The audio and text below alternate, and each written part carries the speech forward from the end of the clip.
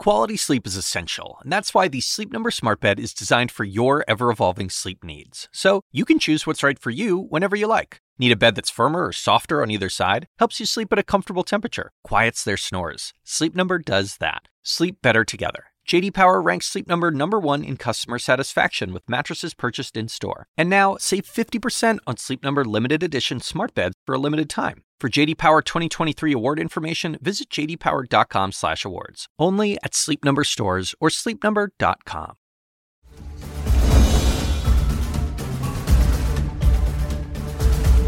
Good evening, everyone. Great to have you with us. I'm Erica Hill in tonight for Allison Camrata. Welcome to CNN Tonight. We have much more on the biggest story of this night. The Supreme Court, of course, protecting access to a widely used abortion drug by freezing lower court rulings that restricted its usage. It's a big victory for the Biden administration.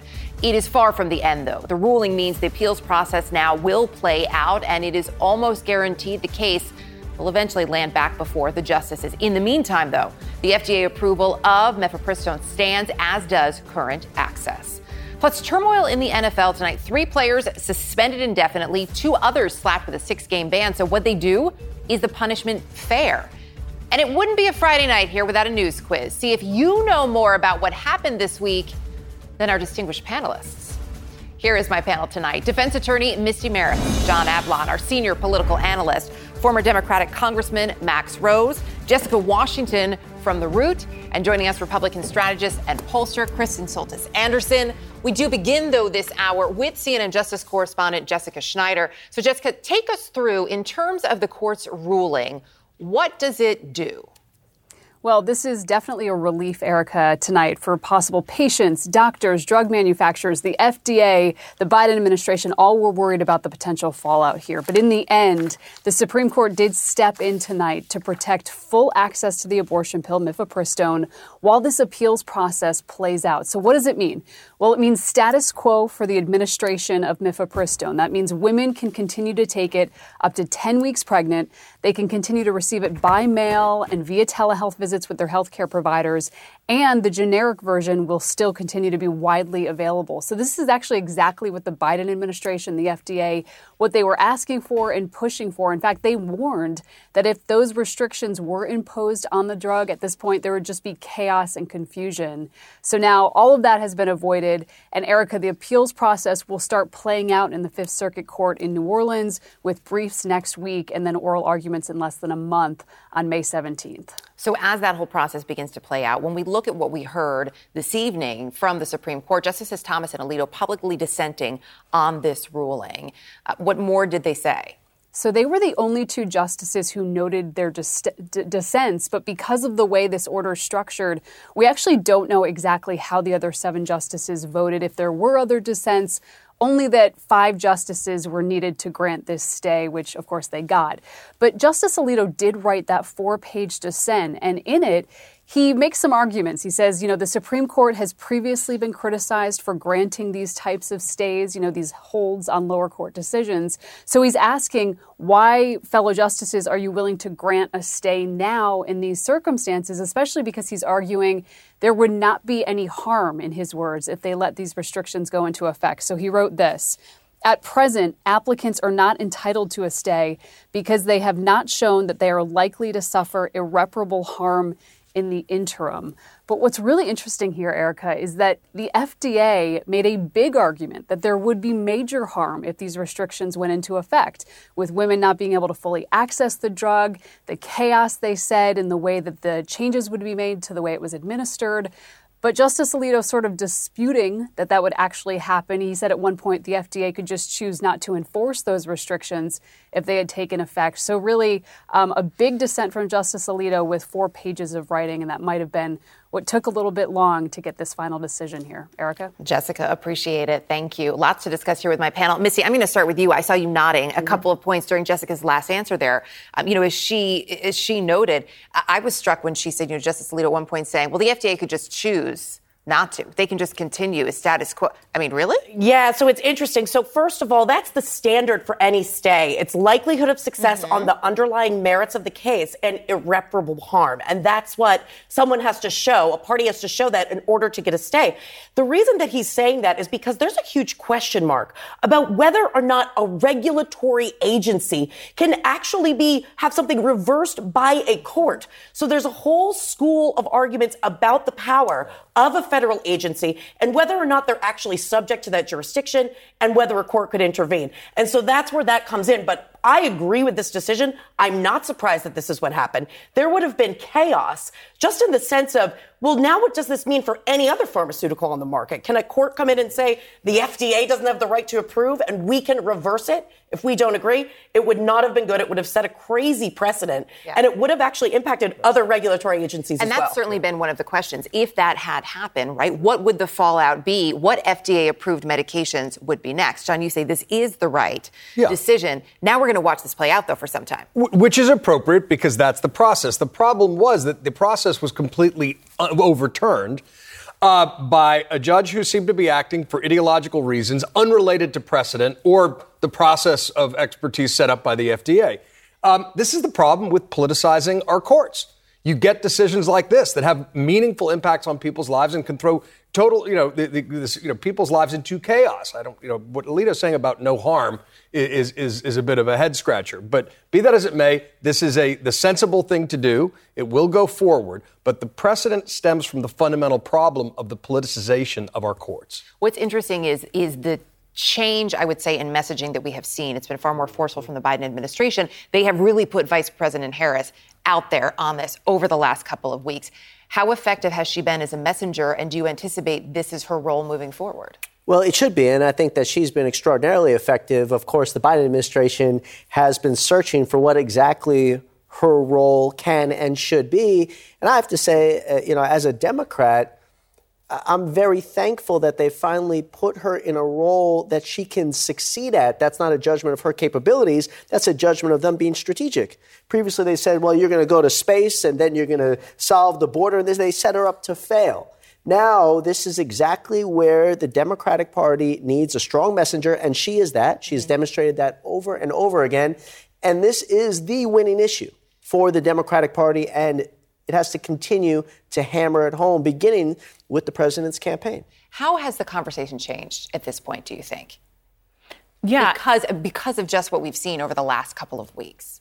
Yeah, I mean, I think this is definitely something that people are paying more and more attention to. I mean, after kind of the fall of Roe v. Wade and the Dobbs decision, I mean, that changed everything, right? But this, again, is kind of putting it back into the headlines. People are talking about the fact that this is a drug that has been approved by the FDA for 23 years. It is the most effective regimen when combined with misoprostol that we have in the United States to carry out self-medicated abortions. And so I think people are really looking at this and they're saying it doesn't make any sense to try and get rid of mifepristone, and kind of thinking about how ideological this war has become. Kristen, you were saying that this is a bit of a sigh of relief for Republicans. Why?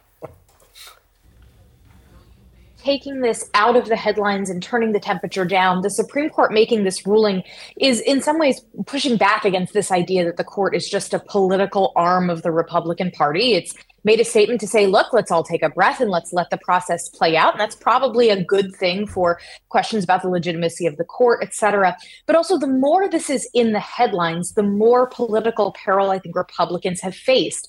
You know, if you think back to a Supreme Court ruling around something like gay marriage, when they decided the Obergefell case, that was something that took a political hot button and it took it off the table. It said the Supreme Court's made a ruling, and no longer were Republicans really getting asked the same kinds of questions as often about, well, what do you define as marriage, et cetera. In this case, with the fall of Roe versus Wade, with its overturning in the Dobbs case, it put abortion back on the political agenda. And Republicans, in my view, have been pretty flat-footed in their messaging on this. So every new headline about abortion is bringing more potential political peril to Republicans as long as they don't have their act together on this. So it may be out of the headlines for a little while. Misty, give us a sense. Is there a timeline in terms of this appeals process? What are we looking at? So this particular case is expedited. We're going to hear those arguments on May 17th. So that's really quick. But that's just the beginning. There's other cases that are working their way up. And to the extent that different federal courts come out on the issue in different ways, well, that's a circuit split. That brings the issue back to the Supreme Court ultimately to make really novel decisions. Number one, the FDA's power, whether or not a court can reverse it, whether or not states can actually limit the use after the FDA has said, well, we think it's okay to dispense it this way. Can states take that action? Is there a federal preemption issue? There are so many novel legal issues that are coming out of the Dobbs decision, especially in a world where we can get medication, and we do en masse get medication through the mail, commerce issues, so much. So I don't think we're even 1% to where we're going to be to get some clarity on these issues. But the first case, we're going to know pretty soon where that lands on around May 17th. And so it's interesting, too, Kristen, to your point, in terms of taking some of this out of the headlines, because, using your words there, you feel Republicans have been sort of flat-footed. And we've seen that just in the response or even lack of response to a number of questions. I think Senator Tim Scott is a great example there.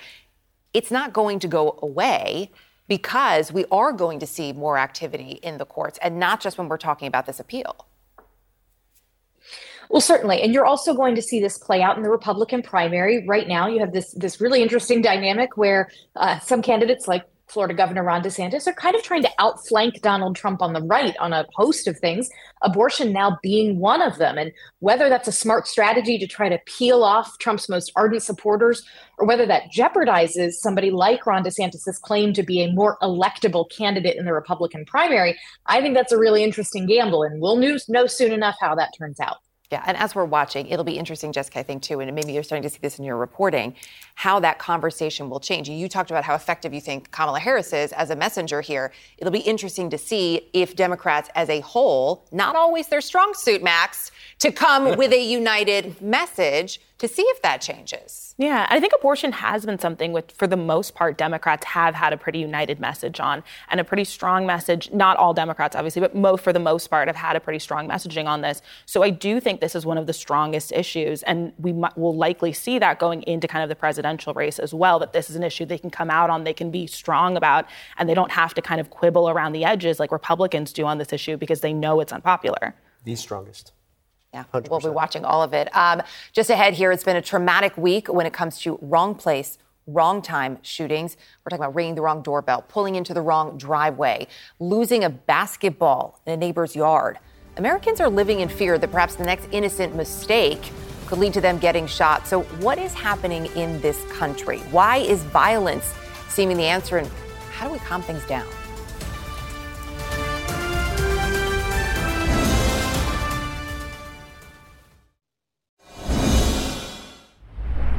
This week, it feels like we have been covering shootings on a nonstop loop.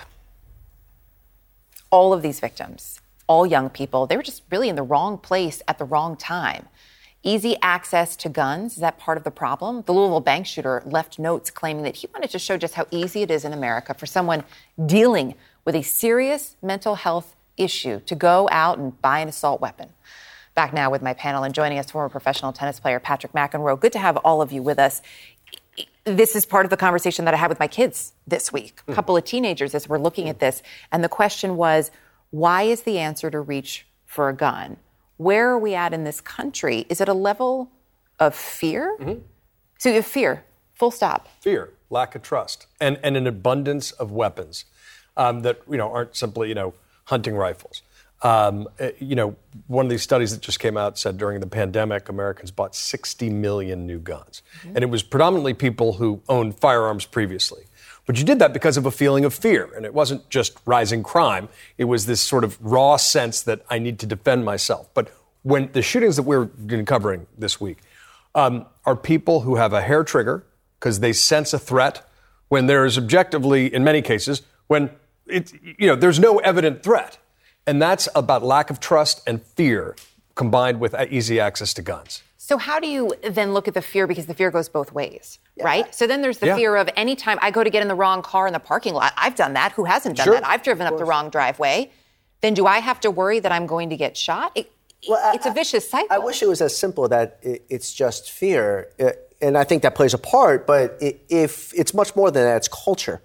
In the United States of America today, there's so many different communities with this strong culture of gun ownership and self-reliance that often translates in moments of heightened emotion or heightened fear to the use of a gun for violence. We are the only nation in the world with this level of this problem. Mm-hmm.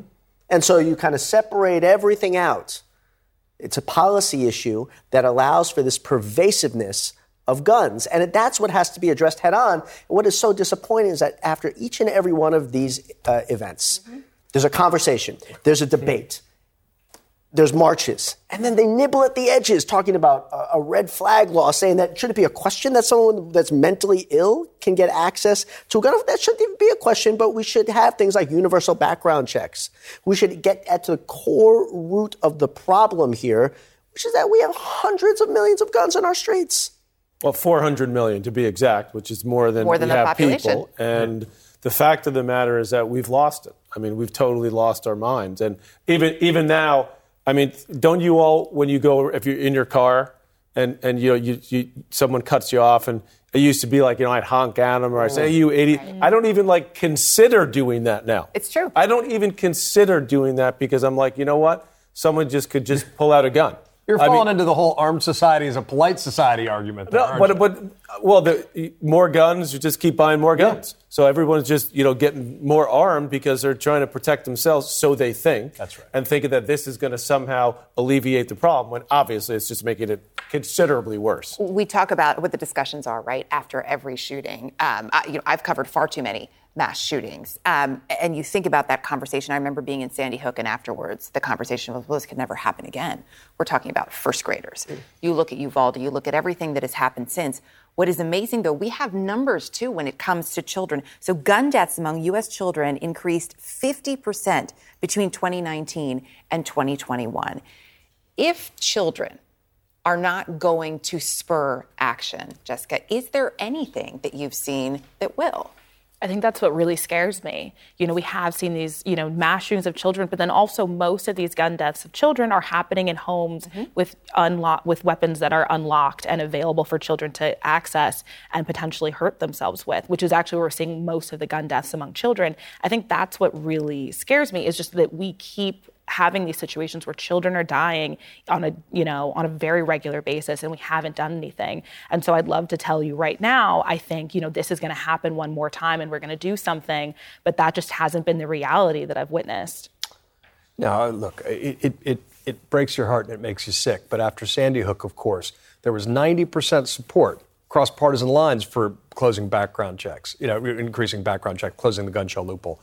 And the NRA lobbied against it, and nothing happened. Now, we had some action in Congress, and red flag law is not nothing, right? It's a step in the right direction. But the fundamental problem remains that Onion headline that they air every time after every mass shooting. There's nothing we can do, says Nation, that's the only one in the world where this happens. It's so interesting to bring that up. And also, not only that Onion headline, which is honestly so important, but the fact that there have been some incremental movement. And I even think back to the settlement that some of the Sandy Hook families had when it came to the way these rifles were being advertised and who they were being marketed to. That's an important step. No, it's absolutely an important step, but at this point, we can't imagine the United States Senate passing something like an assault weapon ban that in a manner that's filibuster-proof. It has to get to over 60 votes or more. We can't imagine a Senate right now in its current composition passing universal background checks. And what's striking here is that this is not something that can be solved with local policy. The vast majority, take New York City, for instance, the vast majority of gun instances in New York City involve weapons that originated from out of state. It's called the Iron Pipeline. Flows from states with extraordinarily lax gun laws. There's even this little tiny bill called the T-Hart Amendment, which denies local law enforcement from getting access to gun crime trace data. So the NYPD can't even know about the criminal gun dealers who are selling massive amounts of weapons to straw purchasers. The entire federal code in relation to gun violence and weapons sales is built in support of the gun lobby, not public safety. Well, if that's not sobering, I don't know what is. We're going to leave this discussion now. We do have much more to talk about, though. NFL players caught betting on games. The consequences they're now facing. That's next.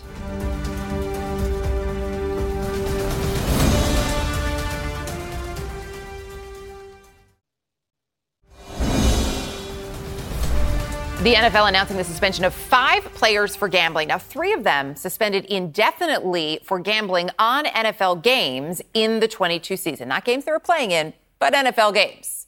2 others were suspended for the first 6 regular games for other gambling policy violations. The NFL saying in a statement, the gambling policy, which is annually reviewed with all NFL personnel, including players, prohibits anyone in the NFL from engaging in any form of gambling in any club or league facility or venue, including the practice facility. A league review uncovered no evidence indicating any inside information was used or that any game was compromised in any way. Back now with our panel, I'm going to go to the athlete on the panel, Mr. McEnroe. Why did I have a feeling? You knew you were going to be up first. If you had bet on that, you would have won. Look at the smile on your face. I have to say, I saw this and I thought, well, yeah, I mean, if you know the rules, of course you know what's going to happen. Is there a surprise, though, at all that it is happening? No, there's not a surprise, although these players obviously going to pay a hefty price. But let me give you all a little bit of a history lesson here, okay? Baseball, of course, was the American pastime. And then in the 50s, 60s, as television started to take over in sports, the NFL got in front of that. So by the early 70s, the NFL became the biggest sport in America. And it's only continued in the last 50 years. It's gotten bigger and bigger and bigger. And one of the main reasons it's as big as it is today is... Gambling? You nailed it. Hey. Gambling. Right. Okay, but so they, meaning the NFL, like all sports, they have to protect the integrity of the actual game that you as a fan are watching when you're watching it every Sunday. Now, pretty much every day of the week you can watch the NFL. So they have to come down extremely hard on these players. Even the 2 players that were betting on something else. Betting is like become the new American pastime to me. I mean, betting is everywhere, whether it's in sports, whether it's casinos. I mean, you name it. Betting is, I consider like an epidemic because it's just insane how much people bet, and how big the industry itself is. And the NFL is playing right along into that. And it's one of the reasons why it's the behemoth that it is. So when you look at this, Max, you said you were going to bet on this panel. We made them laugh. What is the bet? What is the bet on the panel? You won. Yeah. So when we look at betting overall, then you look at how much happens with football. Where does this end up? Does the NFL have to change any of these regulations? Because, again, they weren't betting on the games that they were playing in. They weren't trying to throw the game. This is the stupidest policy. and, of course, this is near and dear to my heart because my uncle, Pete Rose, paid a very significant price for this. I'm just kidding. I was about to say. I was like, wait a minute. He got you for a second, didn't he? You got all of us for a second. I almost had you. You did? But this is beyond idiotic. And they didn't bet on the game they were playing in, right? They didn't bet against themselves or anything to that effect. And this notion that betting is something new is also patently absurd. It's just only recently become legalized. And I'll tell you, let's do it even more because that produces amazing tax revenue for our schools, amazing tax revenue for infrastructure, and I'll take that any day of the week. Hold on a second. Are you saying that these players should be able to bet on anything? What planet are you on? You can't allow the players to just bet on anything they want. This is the all-drug Olympics. That's like saying, I'm in a tennis tournament. I know which players are a little bit dinged up or a little bit injured, so I could just, no, you can't let that happen. What about the 2 players righteous who didn't bet on the indignation NFL? at sports insider trading? Who cares? So the 2, Jessica, you were asking about the 2 players who didn't bet on NFL games. So they were at a facility, essentially. They were at their own facility, and they were betting on something else, likely from their phone, placing bets. I mean, do we think that's as serious? That's not as serious. That is serious, yeah, so it's not as serious. But they have to lay down the law, the NFL, because they have to get the attention of the players, because if anything ever did happen where they were betting on their own team or for the other team, for example. That's also don't want it. The NFL, I would imagine, they may be used to headlines that are perhaps not favorable to the league and how things are handled. However, you don't want another one coming back on you, right? Which is why you do have to crack down on this. But there's the concern, too, about is there too much gambling in general? Well, yes, and it also not according to this one. Well, Max Rose's sort of all drug Olympic scenario where players should be betting on their own teams is like a glide path to hell. But But look, the standard he mentioned, Pete Rose. That's the standard that makes sense to folks. Or it's the Black Sox scandal. Betting on a game you're playing in, your team is playing in, or throwing a game. That's the bright line. Betting in the NFL, okay, fine, indefinite suspension. But two guys who were just betting from a practice facility, on apparently something else, that is not within the realm of common sense, it seems to me. Yeah. It also feels there's something weird about it when you have the NFL promoting gambling to the extent that they are, and then they're fueling this massive industry. And then you have two players who, for kind of what it sounds like, they're sitting in the facility, they're gambling on their phone. They shouldn't have been doing it. They weren't doing anything related to the game. I'm not saying that they shouldn't, face any kind of consequences, but I can understand why it might feel somewhat like there's a little bit of hypocrisy almost going on there. It is interesting, too, when you talk about the advertising, it is everywhere during every game. And so it is hard to ignore, especially with a lot of these online, these online sites now, or these apps on which you can gamble. It fuels so much of their funding.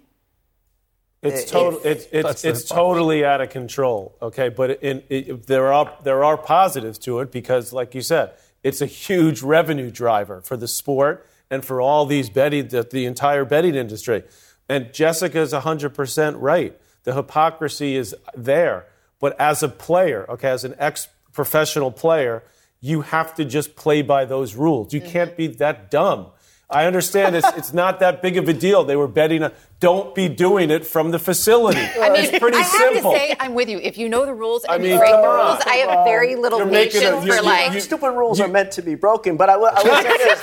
I will say this, though. If the NFL were able to move with this sense of purpose and urgency in and around the racial discrimination suits against them right now, they'd be in a much better place as an organization. But no, suddenly they know how to move so swiftly and so quickly when a couple of players make a $30 bet on a game that they're not even involved in. It's ridiculous. I would say that's a pretty good point. We're going to end on that one. $35 parlay, by the way. Okay, so we're going to leave the parlays behind because we have much bigger purse here that we're talking about. 15 million people. All of it gone in a flash-ish. The very real heist that seems like it is straight out of a movie. You're going to want to hear about this one next.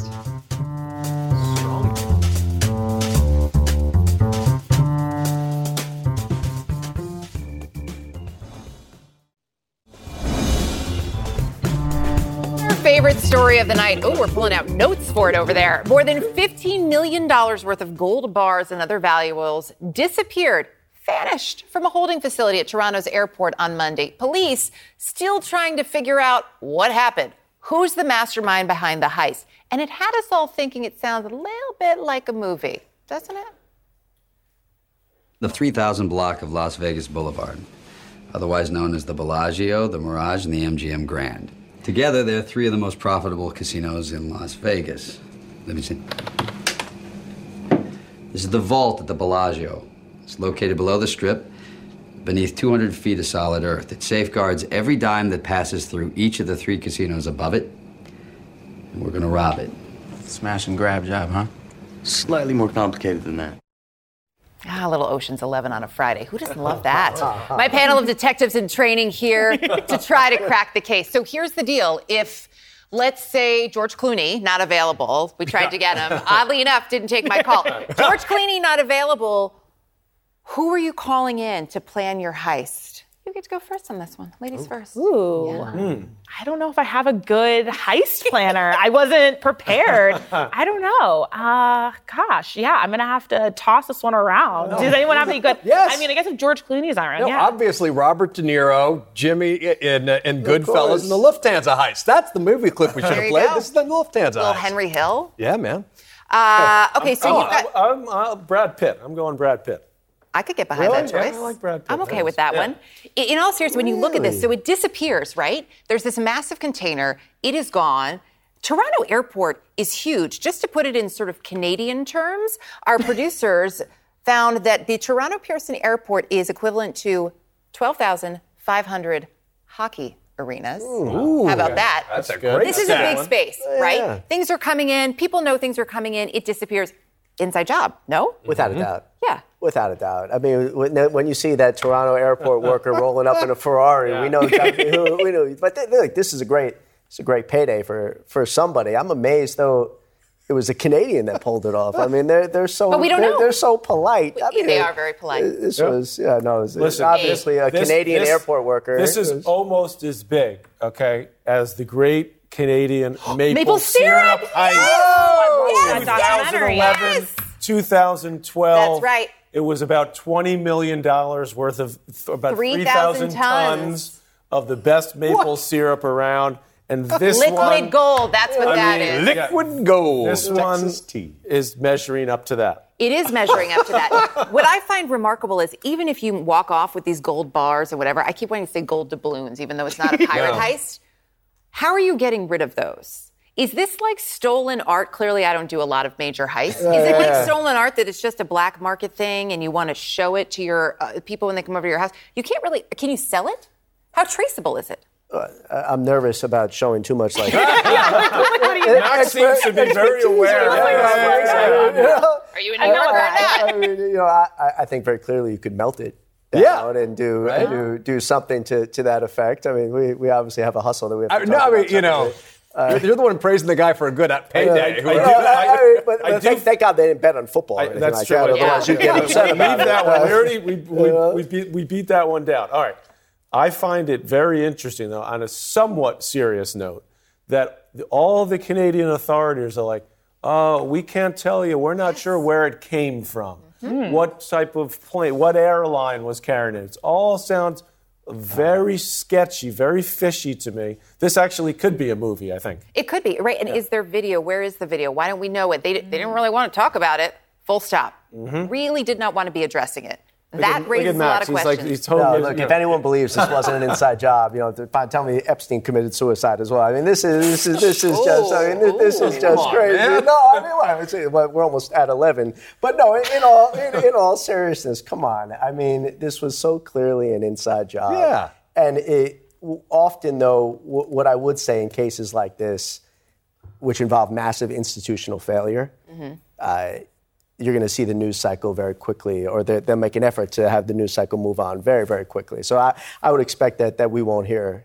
much of this until the movie comes out. I want to get one of the podcast people on it. Like, I don't know, that's some of those, idea. It's not the true crime exactly. Those are a little dark, but like the kind of true crime adjacent, like a scam goddess, like something like that. I want one of those podcasters to get really into it. Like the documentary can come after, but we need to get one of the podcasters. We might need to put you on it. I'm on it. I'll do it. This is going to be a movie, and I think Canadian mob movies are underrepresented. Yeah, there's a real opportunity here. How many are there? Do you have a top 10 list? I'm going to go 0. Right. None. Maybe, it was the opening scene. I don't know.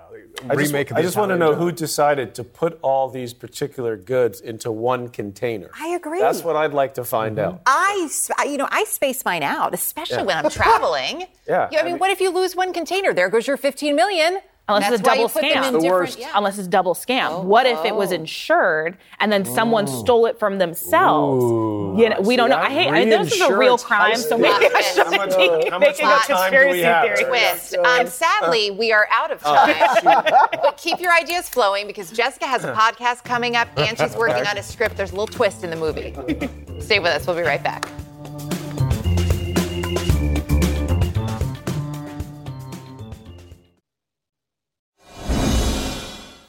President Biden wants environmental justice to be the mission of the entire U.S. government, announcing a new executive order today, creating an Office of Environmental Justice and requiring every federal agency take into account how pollution impacts the health of all people, with an emphasis on disadvantaged communities. We will include communities that have been denied basic security, basic dignity that comes from clean air, having clean air, clean water, and clean energy jobs and environmental justice. We vowed to take action on the most ambitious climate and environmental justice agenda in American history. And that's exactly what we did. Joining me now is CNN's chief climate correspondent, Bill Weir. So this is one idea, Bill, obviously to tackle the impacts of climate change. You found a lot of other ideas, really innovative approaches to, in your words, unscrew the planet, which is the focus of your reporting this Sunday night on the whole story. I'm fascinated by this idea, and I love the title. Thank you. Yeah, it was sort of the future is screwed if you listen to the evidence and the predictions. And I wondered, how many people does it take to unscrew a planet? And it turns out 8 billion of us in every various different ways. But I wanted to talk to the real dreamers, the Thomas Edisons who are out there with the boldest ideas. And I met a guy who made a fortune in software and then said, you know what, I'm going to tackle this problem, and started a company called Charm. And I got to look, it's sort of like a glimpse inside the Model A factory at the beginning of a whole new $1 trillion industry. Take a listen. You're part of the movement to basically build the oil industry in reverse. That's right. After making a killing in software and becoming frustrated with carbon offsets, Peter Reinhardt helped found Charm. So this over here is the pyrolyzer. A startup that scoops up the organic waste usually left to rot in farm fields, heats it into biochar, which improves soil health, and bio-oil, which he injects down into old oil wells. How much have you injected to date? We've sequestered about 5,450 tons of CO2 equivalent. That is a drop in the bucket, right, compared to the 50 billion tons a year that we're emitting as a civilization. Confirming Peter's claim independently is tough because carbon removal verification is also brand new. But if he's right, his teeny drop in the bucket would be about half of all the carbon ever removed. No offense, this is awesome, but it's a couple of containers in a parking lot in San Francisco, and we were in Iceland and saw what's there, and that's it in the whole world? Should I be depressed by that, or? Or you could view it as an opportunity. I guess. You want to start a carbon removal business? Wait, are we going to lose you as our chief climate correspondent? No, I'm not smart enough. Not smart enough, but I met a lot of brilliant people from the labs of MIT and Caltech who are in this space, who are competing.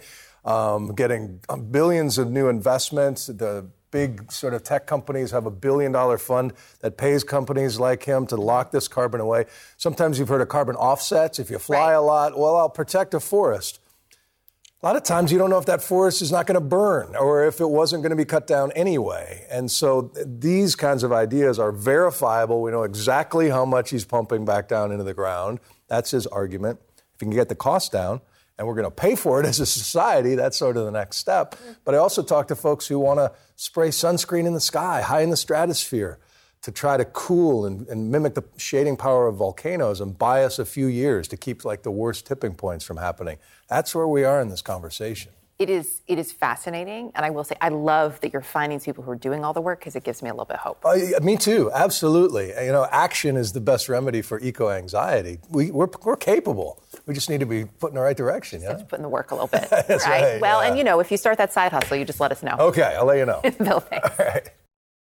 You tune in for a new episode of The Whole Story with Anderson Cooper. It airs this Sunday, 8 p.m. on CNN. A monumental decision from the Supreme Court tonight affects women and girls across the country. Everything you need to know about this decision when it comes to abortion medication, that is next.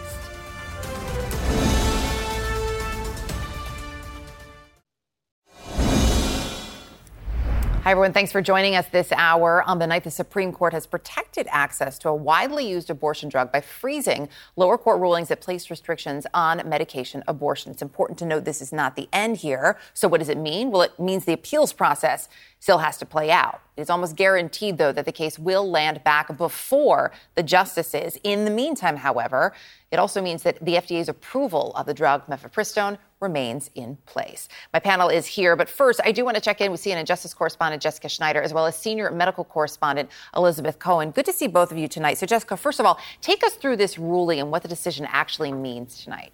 Yeah, so Erica, this means that full access to Mifepristone will remain, as you mentioned, that appeals process plays out. So what that means practically, women can continue to take this up to 10 weeks pregnant. They can continue to receive it by mail. They can also get it prescribed via telehealth visits with their healthcare providers. And also the generic version, it's going to remain available. So this is exactly what the Biden administration was asking for. They wanted this stay in effect so these restrictions didn't take effect, and they warned that if there were restrictions imposed on the drug at this point, they said there would be confusion and chaos. So really now all of that has been avoided.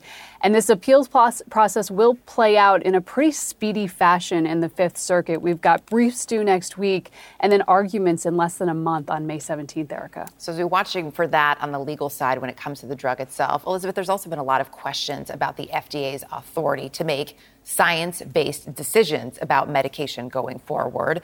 Their approval is still there tonight, but what are the concerns about that process and the FDA's authority moving forward?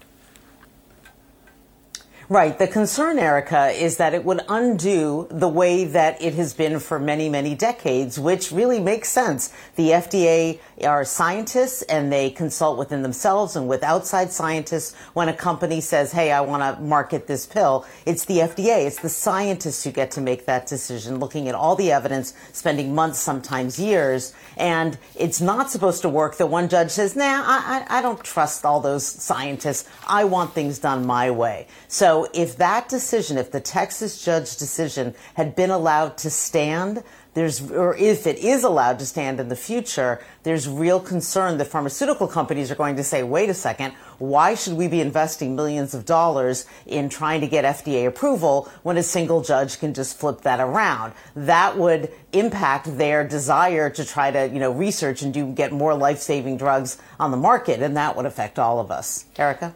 So when we look at this, two of the justices who dissented here, Justice Thomas and Justice Alito, Justice Alito actually said why. What did we hear from Justice Alito, Jessica? Yeah, so interestingly, the two justices, Justice Thomas, Justice Alito, they were the only ones who dissented. But because of the way the order is structured here, we don't know exactly how the other 7 voted, only that 5 definitely did side with the FDA. So Justice Alito wrote that 4-page dissent.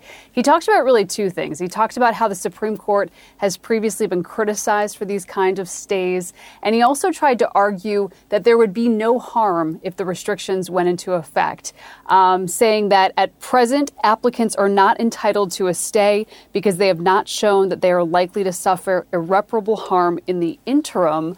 But what's really interesting here is that the FDA did argue that there would be major harm if these restrictions went into effect. They said women wouldn't be able to fully access the drug. There'd be chaos because there'd be confusion about the way it was administered.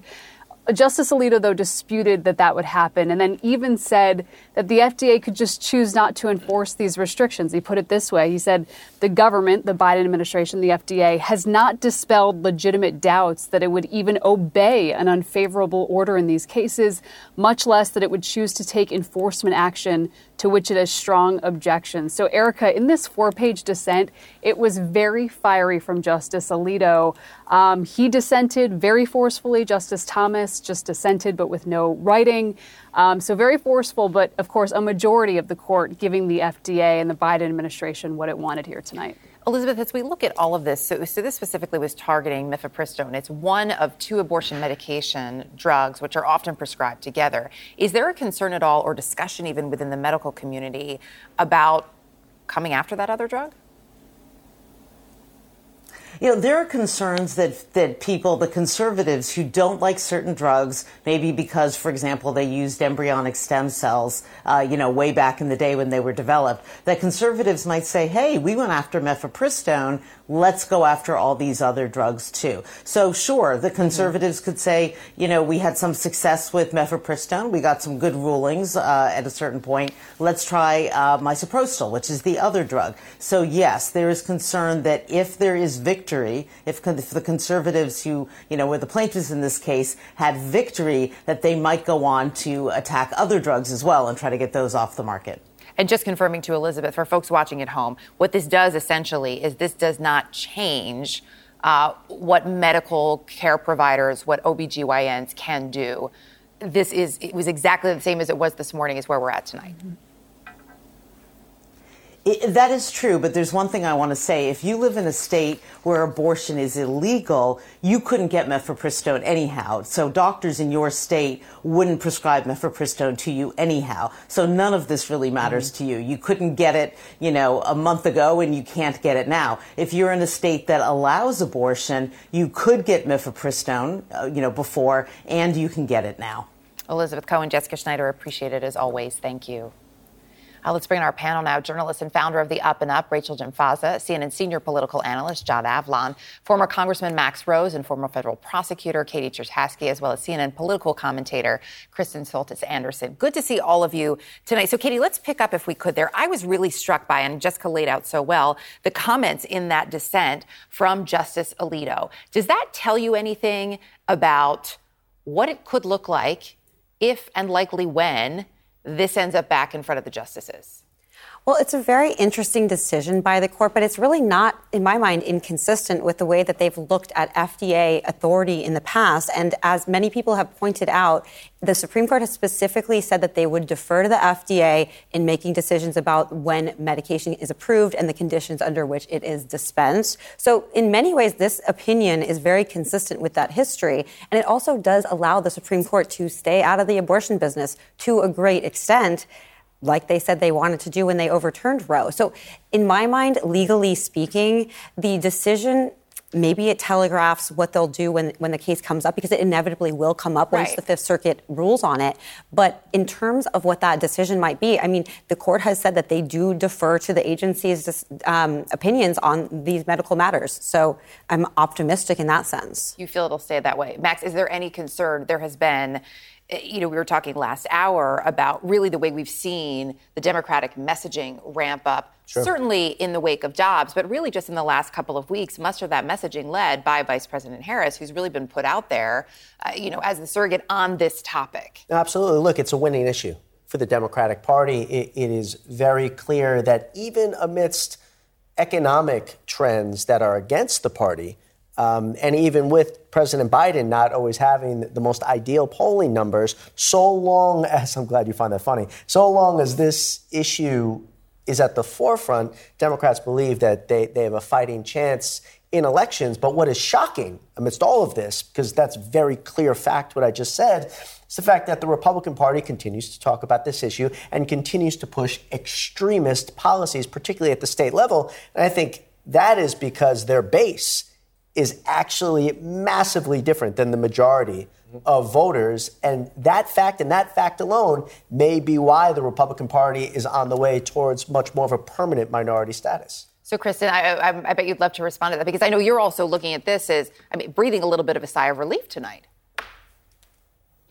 Well, for many Republicans, they are not interested in the Supreme Court being viewed as a political football, as a political entity, as an arm of the Republican Party. The Supreme Court doesn't want to be viewed that way. And so this ruling is pretty consistent with that, with the sort of depoliticizing of the court, of saying, let's just let the process play out. Let's preserve the status quo for now and see how this goes. When it comes to the politics of this issue, the challenge that Republicans have been faced with is that prior to the overturning of Roe versus Wade, if you asked Americans, for instance, do you think that abortion is morally acceptable or unacceptable? An awful lot of Americans say they're not really comfortable with abortion. They don't like it. They don't celebrate it. But at the same time would say, but let's allow Roe versus Wade to stand. The falling of Roe put that as the central question. So when somebody is thinking about, am I pro-life or pro-choice, that question of, do I like abortion or not, do I think it's okay, is less central to how they're thinking about that question. Now they're thinking, what do I think about the overturning of Roe versus Wade and these limits that may be going further than they were comfortable with on abortion throughout their states? That's why the politics of this have changed so dramatically and against Republicans at the ballot box. Rachel, when you look at this, right, so you're talking to young people as you're reporting on all these things. What are we missing from the conversation? When we talk about what the conversation is right now, what is it among people your age? I appreciate you asking that. And I think, the young women I speak with, they're really scared because they don't know with whether this is going to be the last thing or the next thing that's going to come. And so this is the first generation in 50 years that's growing up without the federally protected right to an abortion. And for students, especially on college campuses, that's really daunting when they're grappling with what that means for on-campus sex life. These are day-to-day decisions that young people in states where abortion has been banned are making about, what they're doing with their bodies and what they're comfortable doing. And that's now a decision that isn't necessarily in their own hands because lawmakers have stepped in and said that, should you have an unexpected pregnancy or an unwanted pregnancy, that decision is not going to be up to you. So I think, you really have to think about on the day-to-day what this means for young people's lives and the way that they can interact with their peers. And it's just very different than the way our parents grew up. And John, as you're looking at this in the broader scope, we talk about how important this is going to be moving into 2024. We saw how important it was in 2022. What are you watching for when it comes to these conversations? Well, I'm always want to pay attention to what independents, what moderates are doing. But I think, Max touched on this. This is an issue where, a supermajority of Americans had a broad, if uneasy, consensus, right? That Clintonian formation of safe, legal, and rare. You had around 15% of Americans wanted a constitutional ban on abortion, 15% said there shouldn't be any restrictions, but most folks were in the middle. Overturning Roe, that unprecedented step, all of a sudden makes Republicans, they look like a party that is about big government. They look like a party that's hostile to individual freedom or at least self-determination within the common sense structures that people had. And so I'm fascinated that Republicans are preoccupied by, they got this generational win, something that activists have been pushing for within their party without public support. And now a lot of them are afraid to talk about it. They don't want to because they think it's bad politically, while other folks in their party want an even more maximalist position, which they denied was ever their case when they were trying to overturn Roe. DeSantis. Yeah. I wonder, too, Katie, as you look at all of this, even from a legal perspective, is there a more fulsome discussion where we are now, almost a year after Dobbs, about why and when women actually have abortions? Even when it comes to mifepristone, right? We've talked so much about it. What's important to note, too, is that it is used in miscarriages because when a woman miscarries, her body cannot always finish what needs to happen. And so this medication actually makes it easier for a woman. Sure. And so the realities of what it means and why a woman, and perhaps along with her partner and or perhaps even her, her if she's a person of faith, then her faith leader, why they make these decisions. Has that conversation changed?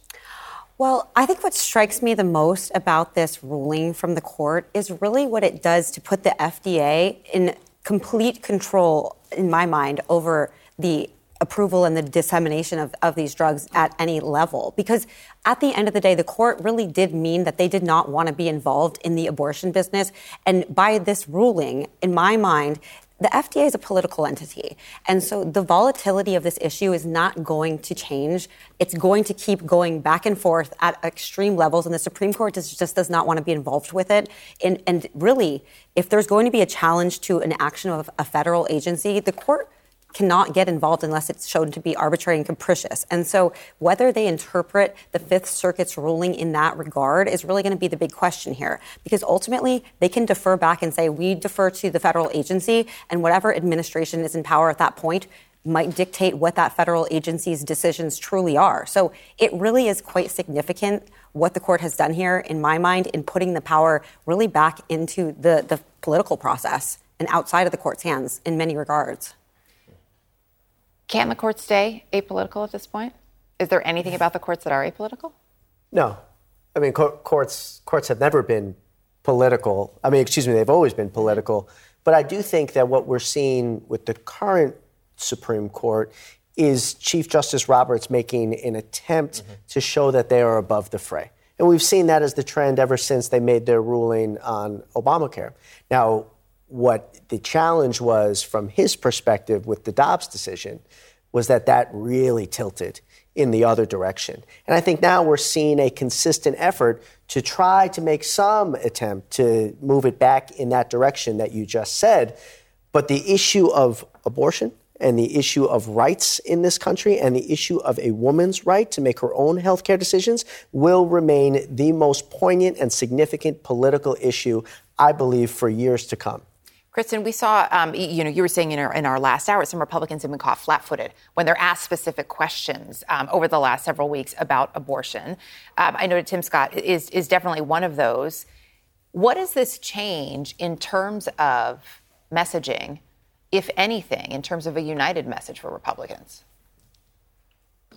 Well, a lot of Republicans for a long time were able to say, look, I believe that life begins prior to when abortion is currently allowed. I think that Roe versus Wade was a poorly decided decision, but it is the law of the land. And so we'll do what we can to protect life by, creating a situation where there are fewer abortions for other reasons. Maybe there are, we may offer, we create a culture that celebrates life and encourages people to celebrate parenthood. That is now gone. And now you can no longer say, well, I'm just going to defer to Roe. I don't like it, but it's there. now everything is on the playing field. And so you had, for instance, somebody like Ron DeSantis who could say, hey, I ran in Florida on a 15-week abortion ban, and I didn't get punished for it. Actually, you can pass a law like that, and it's fine. But that's a very different conversation when you're talking about a 6-week ban. And so really going to put that to test, both in a general election context and in a Republican primary. Is that actually where a majority of Republicans want their party to go? We'll be watching. All right, just ahead here next, do the 10 Commandments belong in public school classrooms? The Republican-controlled Texas Senate has passed a bill that would require public schools to display the 10 Commandments in every classroom in a conspicuous place. What about separation of church and state? Does that still apply? We'll discuss.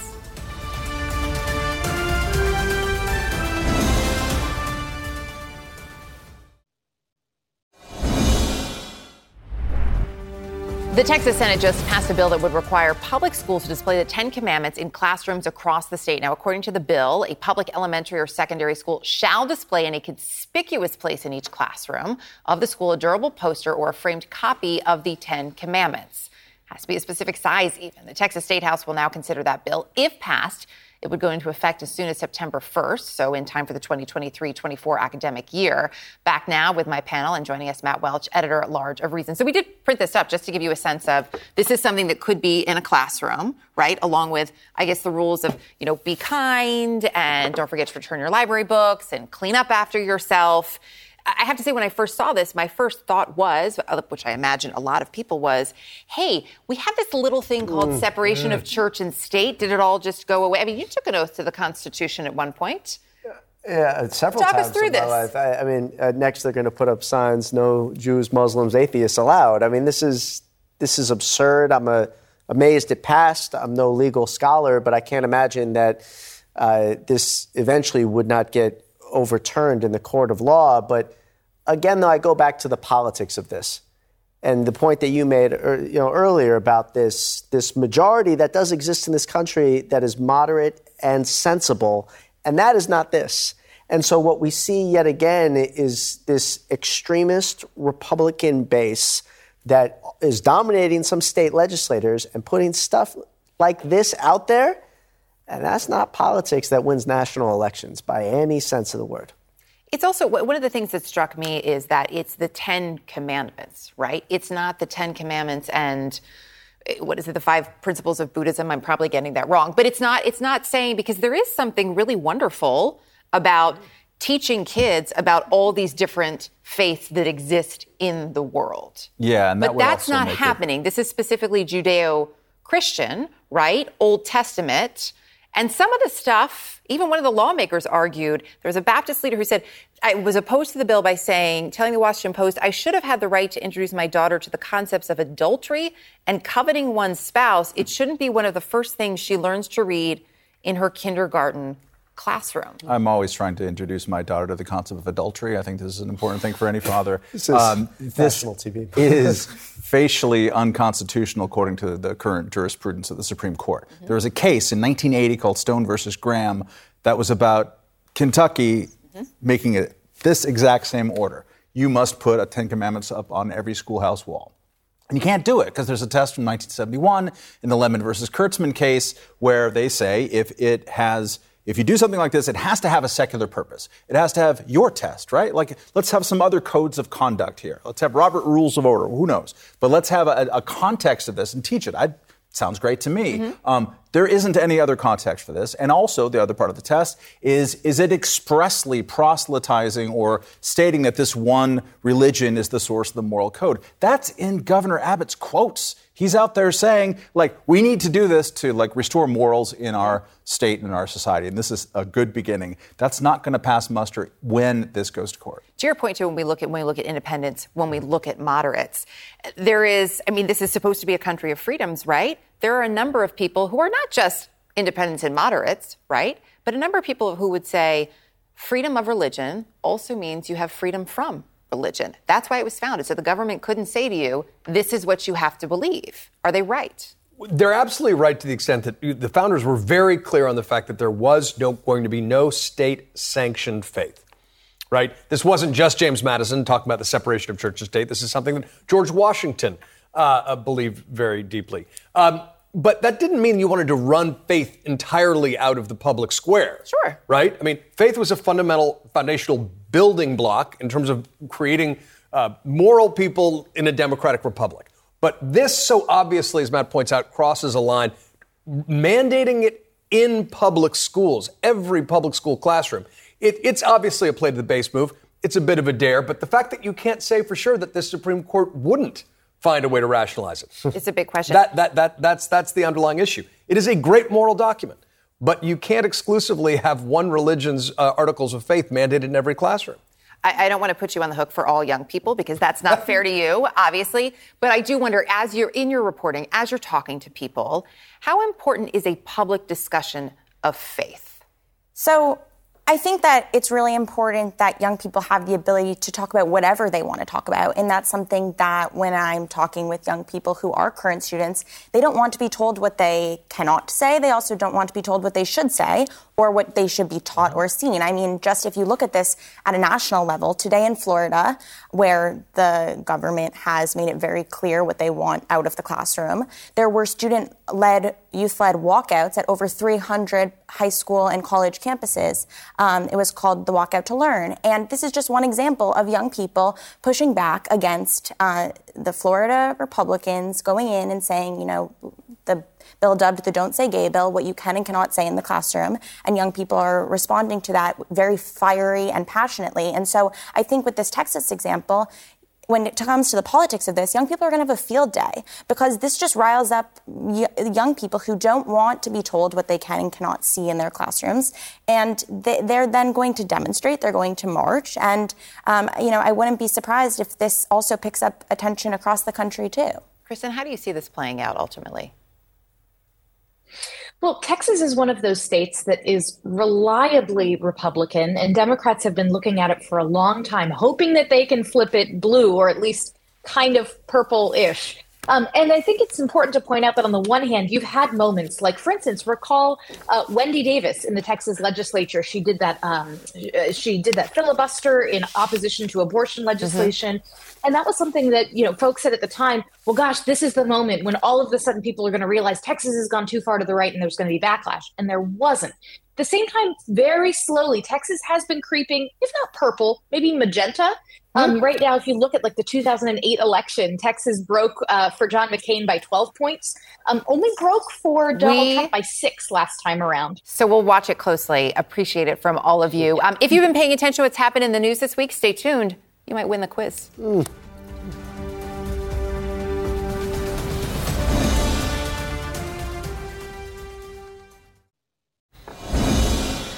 Let's turn it over now to our friends at HBO. Every Friday after Real Time with Bill Maher, Bill and his guests answer viewer questions about topics in the national conversation. So we're bringing you this lively discussion first every Friday night. So here's Overtime with Bill Maher. Okay, welcome to my fry is cooking. Hi, CNN. I know I'm dressed a little strange, but we were doing a sketch at the end of our show. You'll have to watch it. Okay, we have psychotherapist and best-selling author Esther Perel is over here. We have Brown University professor who hosts the Glenn Show podcast, Glenn Lowry. And we have the co-host of the Foreign Affairs podcast, American Prestige, Daniel Bessner. Okay. What does the panel make of SCOTUS's, that's the Supreme Court ruling today, preserving access to birth control pills? Yes, that happened just before we went on the air. So that's the birth control pill that one judge in Texas, I don't know how that works, I don't think I ever will, said, okay, I'm a judge in Texas, the whole country can't have birth control pills. And it went to the Supreme Court, and I guess they threw it back to the lower court. I understand Clarence Thomas and Alito dissented, okay, and said, no birth controls for you. What are your thoughts? Well, they made the right call. So Clarence Thomas made the wrong call. I'd have to say so in this case. Yeah. I'm not privy to the opinions, but I think a single judge overruling national regulation in that way is not the way you want to run a railroad. So. What are your thoughts as a sex therapist on the pill that people take to not have a baby? I think it is problematic to bring politics into a conversation that should happen between a woman and her physician, of which politicians know nothing about. Okay.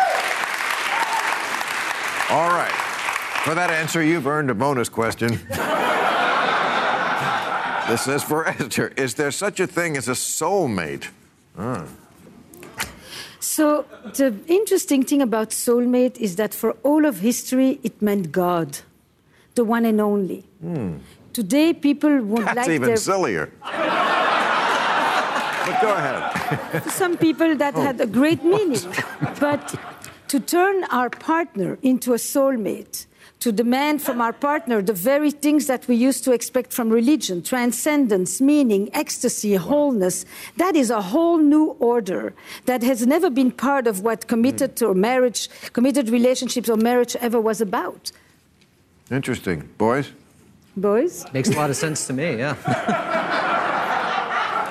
Okay, should we consider the SpaceX rocket launch a success or a failure? What does it say about the state of American innovation? I think it's a success. The fact that it failed is part of the process. The fact that there was nobody on board. Yeah, I mean, you got to break some rockets to make an omelet. You know, it's never going to work the first time. I mean, to me, if we're trying to get space travel, why are we relying solely on private corporations to do so? I think that historically speaking, this nation has made its greatest advancements in technology when we pooled resources together, and there's some form of central planning. I think if this is something that we truly decide democratically that we want, then that's how we should do it. Should we want it? I mean, I don't see the reason necessarily. I don't either. Yeah. I mean, I'm a Musk fan generally, although he sometimes makes it hard. Big time. Yeah. Look, it's a private company. If they can't make a go of it, they'll go bankrupt. If they can make a go of it and make money from it, then they'll make money from it. I mean, you know. Yeah, I mean, he's being a guest on our show next week, by the way, Elon. Yeah, I'm very excited. And I want to talk to him. I've never been on that page of why we should go to Mars. I mean, however bad we ruin the Earth, it cannot be worse than a place that has no air, is 200 degrees below zero, and a long way away, and has 6-month dust storms. And you have to live underground, and there's radiation. The ambition of wanting to do something as audacious and remarkable as that an expression of the human spirit? Why shouldn't we celebrate that? From another perspective, though, you might see it as a rejection of humanity. Even I'm no big fan of robber barons, but at least they would do things like pay for operas, pay for museums. It seems like this generation of oligarchs just wants to escape Earth or live forever, which I think is a pretty grim, take on things. Well, I mean, he would say he wants to escape Earth for a very good reason that is altruistic, that because he thinks this planet is probably going to be, I can't say the word, but screwed. CNN, I clean it up, you see. And we need this other planet to go to. But I feel like if it gets that bad on Earth, I mean... Yeah, I think it's done then. Yeah. Right. But one thing I do agree with Elon on is, I hope we'll talk about it next week also, is AI being a threat. I mean, he and 1,000 scientists and important people signed a letter a couple of weeks ago that said we should put a pause on AI. And this week I see there's a collaboration between Drake and The Weeknd that is not real. AI did it. And it looks like you can put the complete music business out of business because you don't need them anymore. So anyone who thinks, I think, that this AI thing isn't moving way too fast for us to deal with, I think is kidding themselves, and I think he's right. We should put a pause on it.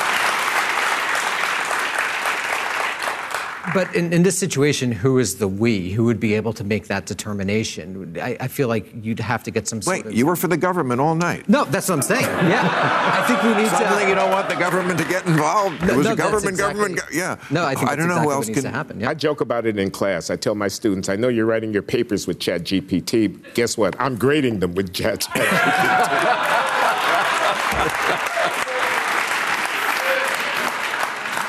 That's hysterical. Okay, is the future of democracy truly at stake in the U.S., as some contend? Is there really an emerging fascist movement? Well, yeah. Don't you watch the news? Come on, you're watching CNN. Yes, there is. But no? All right, next question. I would disagree about identifying it specifically as fascist, even though there is a far-right authoritarian movement. I don't think it meaningfully mirrors the fascist movements of Italy or Germany in the 20s and the 30s, and I don't think it's a particularly mobilizing thing to do, but I appreciate the tenor of the question, and I agree with it. I mean, fascism was fascism. Yes. I mean, we shouldn't throw words around casually. Exactly. That is a word that democracy. People do throw that word around very casually. But And there's never any specific definition of it that I know of. I'm sorry, go ahead. No, I think that if you're going to go back to compare Italy, Germany, it took 1 year for it to go from an authoritarian situation to a more fascistic situation. And you know it when you start to experience a society in which there is a constant polarization, no complex issues can actually hold their polarities, and it becomes an either or, you or me, right or wrong, black and white. That system of culture breeds this. Preach, sister. Okay. What does the panel think of the video of the Dalai Lama asking a young boy to suck his tongue? Let me ask the sex expert about that. I mean, I was surprised that more criticism didn't come the Dalai's way, or the Lama's way. Whatever it was. Imagine if the Pope did that. What if the Pope said, "Suck my tongue, kid"? I mean, we'd immediately be saying, well, this guy has been in this pedophilia situation that the church, of course, has paid billions of dollars because they were, and he just forgot he wasn't inside anymore, and that's how bad it is. He said it in public. I mean, what do you make of that, the Dalai Lama saying that? I don't make. I listen. I listen. I try to look at situations in context. I keep my mouth shut and don't just jump and with judgment and. Suck my tongue, kid? You know, I judge that. I'm judging that. You have no idea what starts before. You have no idea. Starts before. What situation is it okay for a strange 80-year-old man to say to a 6-year-old, "Suck my tongue"? None. None. No? But I don't know. You ask me, all I can say is I will not speak out on situations like this, none of them, before I have an idea of what happened here, what happened there. I've seen enough. Look, I work with couples. Describe what happened here that would make this okay. Like you're saying, something I don't know could have led up to the suck the tongue comment. No, and that's not the point. The point is that... seems like your point. No, I think that before you jump, just... To me, before I jump, I take another couple of minutes to get a bigger sense of what else is going on here. That's all I say. Is there any cultural... Yes, that's of course what I'm thinking about. I mean, do we know what it means? I mean, was it sexual? Was it... I mean, we don't know. That is the question I have, but I don't have the answer for it. What's the cultural context here that we are quick to jump on? It's ridiculous. Like, we wouldn't have heard of that by now. Oh, yes, in Buddhism, they suck the kids' tongues. It's crazy. I'll throw it back to you, CNN.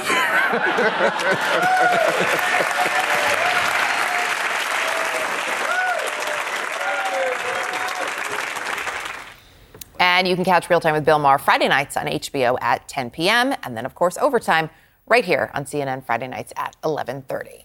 Up next here, it is the moment that you've been waiting for, the Friday night news quiz. John Avalon is scared.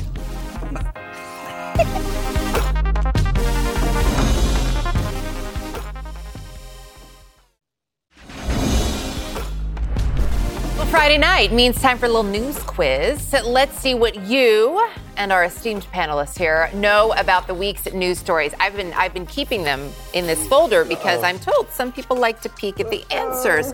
So, friends, question number 1. I should have brought my reading glasses. An Ohio fiscal officer went on a $300,000 taxpayer money spending spree. Purchases included... Is it A, a new sports car, B, a vintage recorder, or C, a wildebeest? God, I hope we've got a wildebeest, we've got a sports car, and wow, one of each. And the answer is C, the wildebeest. Very nice. Yeah. Bet on the wildebeest. Doesn't everybody need a wildebeest? I think he is. He thinks he's winning right now. That's who he is. So what are you doing, Max? All right, number 2, Florida apologized for sending an emergency alert test at what time? Was it A, 2 a.m., B, 11:11 p.m., or C, 4:45 a.m.? What was the second one there? 11:11 p.m. Yep. That's it. 2 11:11s, make a wish. Guarantee. Third wish, and the answer, in fact, is 4:45. I'm out of here. Avalon, killing it. This hardwired. Okay, all right, wait. People, we're not done. We don't get discouraged like that. If he was looking, there will be repercussions. We don't cheat here. Cheaters never win, winners never cheat. What prompted a response from the Secret Service on White House grounds? This was one of my favorite stories, actually. Was it A, a toddler who squeezed through the fence? B, POTUS's dog tried to flee, or C, a raccoon ambush?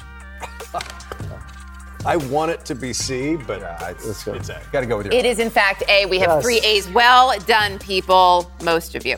A New Jersey bar owner won what with a lottery ticket bought at his business? $1,000 a week for life, lifetime supply of beer, $25K.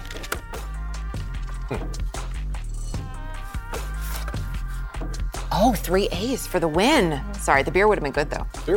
But you can buy your beer with $1,000 a week for life. Governor DeSantis suggests that building what next to Disney World? A shelter, a prison, an orange grove. This one is making too much. And there you go. Cue the orange jumpsuits. It was a joke. Okay. Bad joke. Here is another one that was not a joke. A school superintendent candidate claims he lost his job after saying, "Y'all are crazy. Ladies, bless your heart." I love bless your heart. Oh, it's one of my favorite phrases, isn't it? Yeah. So good. All right. Fine. No, you all got it, but wouldn't bless your heart have been better? Yeah, I threw that one in to throw you off. I'm glad it worked. Okay, and finally, Dominion and Fox News settled their lawsuit this week for $787.5 million, $1.6 billion, or $562 million. Go. It is a good thing we all got that one correct, my friends. Well done. Stay with us. We'll be right back.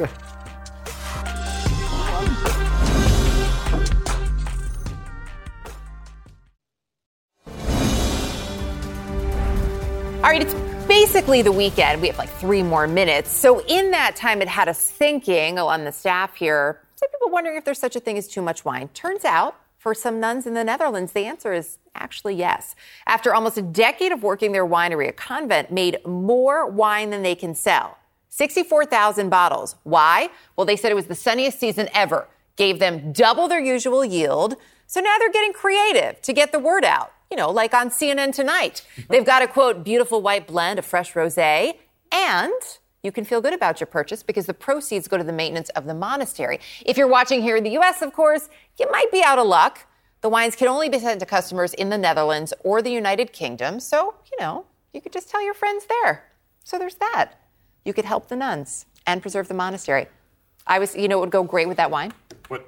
Some beef from the ranching nuns in Colorado. Years ago, I did a story on, they were wonderful. They're Benedictine nuns in Colorado, and they raise cattle, and the beef is highly sought after. Like, you got to get on a list for it. Yeah. All kinds of things happening. Everything it takes to raise cattle? Because that can be pretty gory.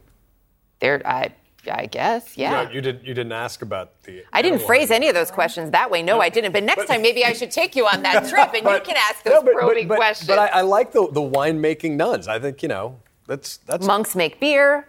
Wines make... Absolutely. Nuns make wine. But did they fail? I mean, they didn't sell. They're just having a hard time getting rid of it. They were too successful at making it, but not good enough at selling it. So now, well, you know, maybe they need a little sales help. Dutch block party. I'm just wondering if another religious affiliation would have been different. I mean, this is very. I mean, would this have happened in the synagogue? Who knows? I think that just proves that the Netherlands is a beer country, not a wine country. That may be it. That may be the real. Yeah, that could be it. Can people go to visit to get the wine? That's a great question. I don't know that answer. Maybe I'm going to find out. I'll let Allison know. She can let you all know when she's back. All right. I think that's it. I think it's actually time for a glass of wine. If it's not too late. Sadly, we couldn't get it here from the Netherlands, but maybe we have a stash backstage. Maybe we don't. We'll never tell. Thanks so much for joining us. I'm Erica Hill, in for Allison Camrata tonight. Stay tuned. Our coverage continues.